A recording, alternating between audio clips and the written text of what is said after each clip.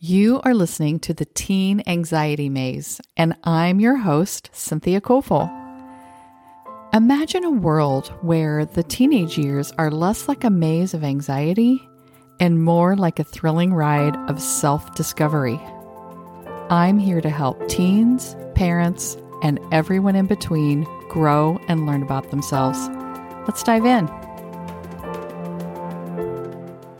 I want to tell you or remind you about my parent workshop tonight at 6 p.m. Central. I would love for you to be there. I want to teach you about my triangle formula for anxiety. And the last couple of episodes, we've been talking about it. Go to my show notes, go to the description of this video, go to my website, social media, everywhere. You're going to find links to sign up for this workshop. If you come live, you're going to get a bonus that the other people don't get.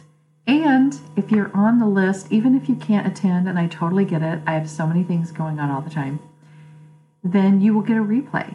And there may be there may be a different kind of a bonus for those that sign up ahead of time and get the replay. So definitely do that.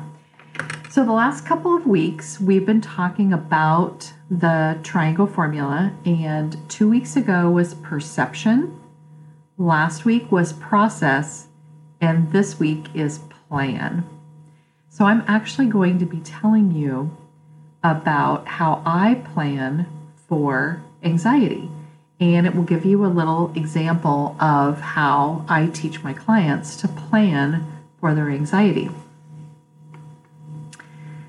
So we start out with a 5-step process, and I'm going to tell a little story that I've told before on the podcast, so you can find it in other episodes. I didn't look up which ones it is, but my mother-in-law and I had decided to try out for a choir. We both like to sing, and she really didn't want to do it on her own. And I decided, hey, I'm going to help her with that. And so we both went to, they had like a, meet the choir time, and we went, and we both were like, oh my gosh, I love this. And we decided to try out for it. And we even had our auditions planned to do it. And then I went to a separate meeting that told more information about it. And I had assumed the whole time it was going to be a no-brainer for both of us. And as they were telling about the fundraising that we needed to do, it was like, in my opinion, ridiculous, and I didn't want to do it. And I immediately started feeling trapped, like, oh my gosh, I have to do this. And this all turned into anxiety because I was telling myself that I was a bad person if I didn't want to do it, and that I was somehow some kind of liar if I had told them that I was auditioning for it, and now I didn't want to do it, that made me some kind of a bad person. And then I was like, oh my gosh, since I got this information when my mother-in-law wasn't with me, I thought, oh no, what if she wants to do it and I don't want to do it, and then she's going to feel bad. I'm sure you all can relate to how your brain just goes crazy about this kind of stuff. And so that was my situation. I was going to sign up for this choir, join this choir, and I had already said yes or semi-committed to it, and then realized I didn't want to do it. So part of the 5-step process is first, what's the situation? And then the next one is to come up with 4 possible actions you can take. And so I thought about a whole bunch of different things. One of them was, I thought, okay, I'm just going to join the choir anyway.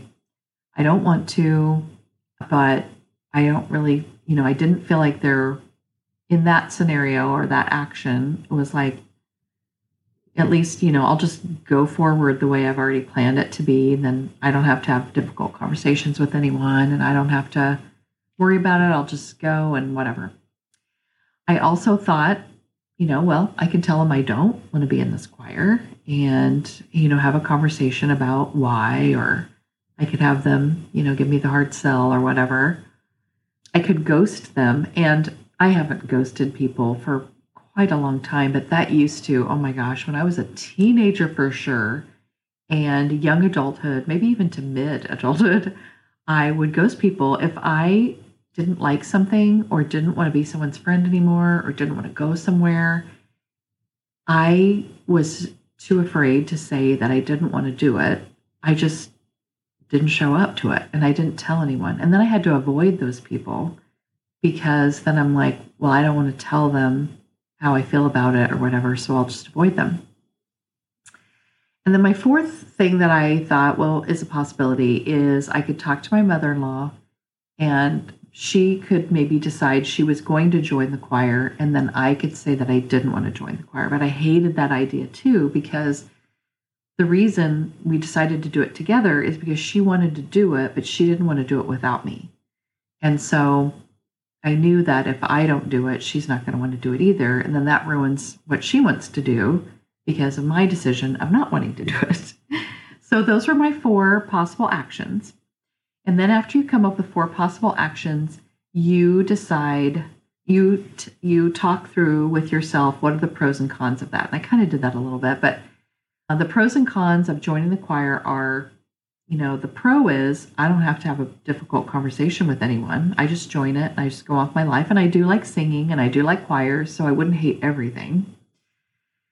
But I would hate a lot of the things, and I would probably be secretly angry all the time that I was having to do all of that. And I've been in that situation before where I don't tell people no, and then I'm secretly angry that I have to do it. And I don't want to ever feel like that again, and people should not do that. But those were my pros and cons for the first one. And then I could tell them that I don't want to join. So telling them that I don't want to join is good in the fact that I tell the truth and I, say I'm not doing it and I get out of it, which I want. But they may do a hard sell or make me feel bad, or I'm going to feel uncomfortable starting that conversation, and I don't want to do that.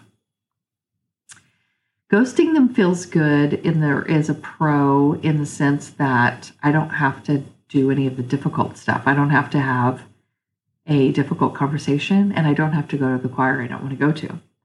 But when you ghost someone, you have to avoid them forever. Like, it never really goes away, because every time I saw somebody from the choir, I didn't even know all of them, so I wouldn't even know who I was avoiding half the time.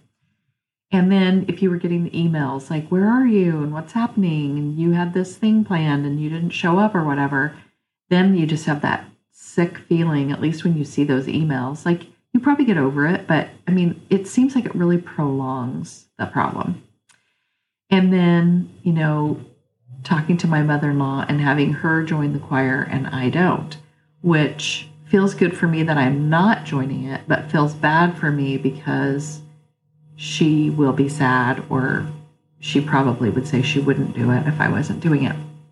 So then you pick one after you've gone through the pros and cons of your 4. You just pick one, whichever one is the one you want to do the most. And I decided that I was going to, I talked to my mother-in-law and she said she didn't want to either. So then I contacted them to say that neither of us were going to join the choir. And when you choose your action, sometimes even though you've chosen it, it's hard for you to go ahead and make yourself do it.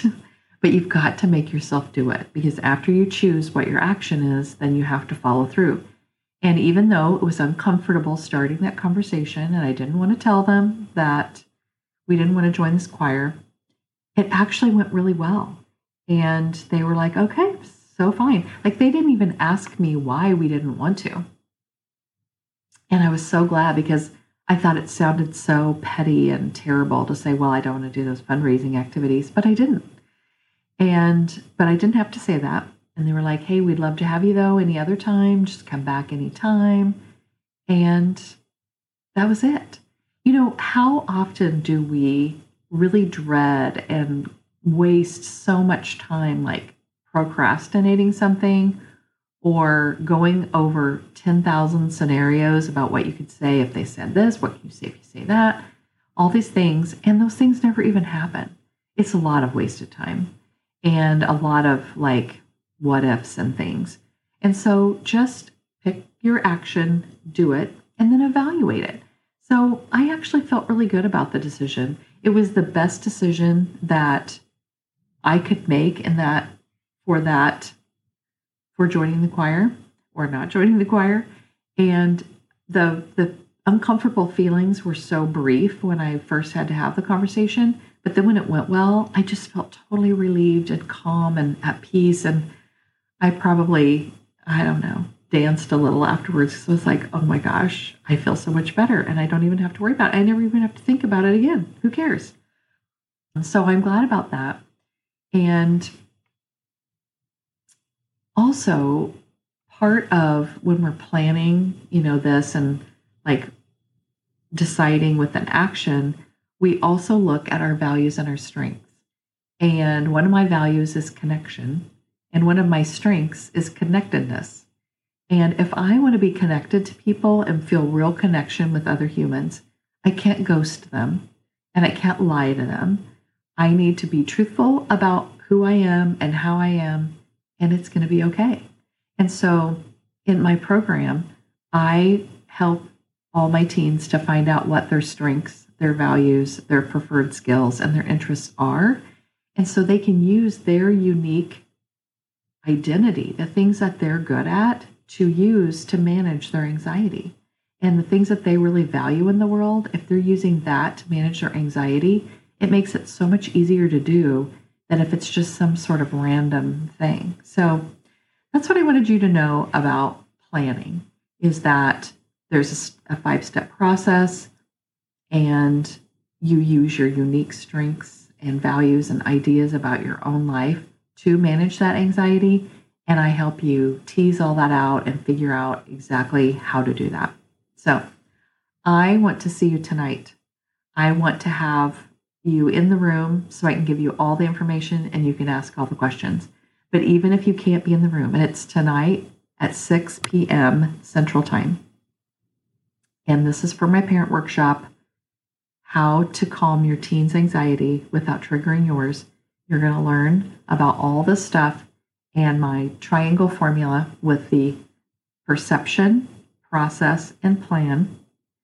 And I will see you tonight. And if you're there, you're going to get a special bonus. I'll talk to you tonight. Thanks for listening to the Teen Anxiety Maze. I would love to be your anxiety coach. Just check out my website or social media and send me a message.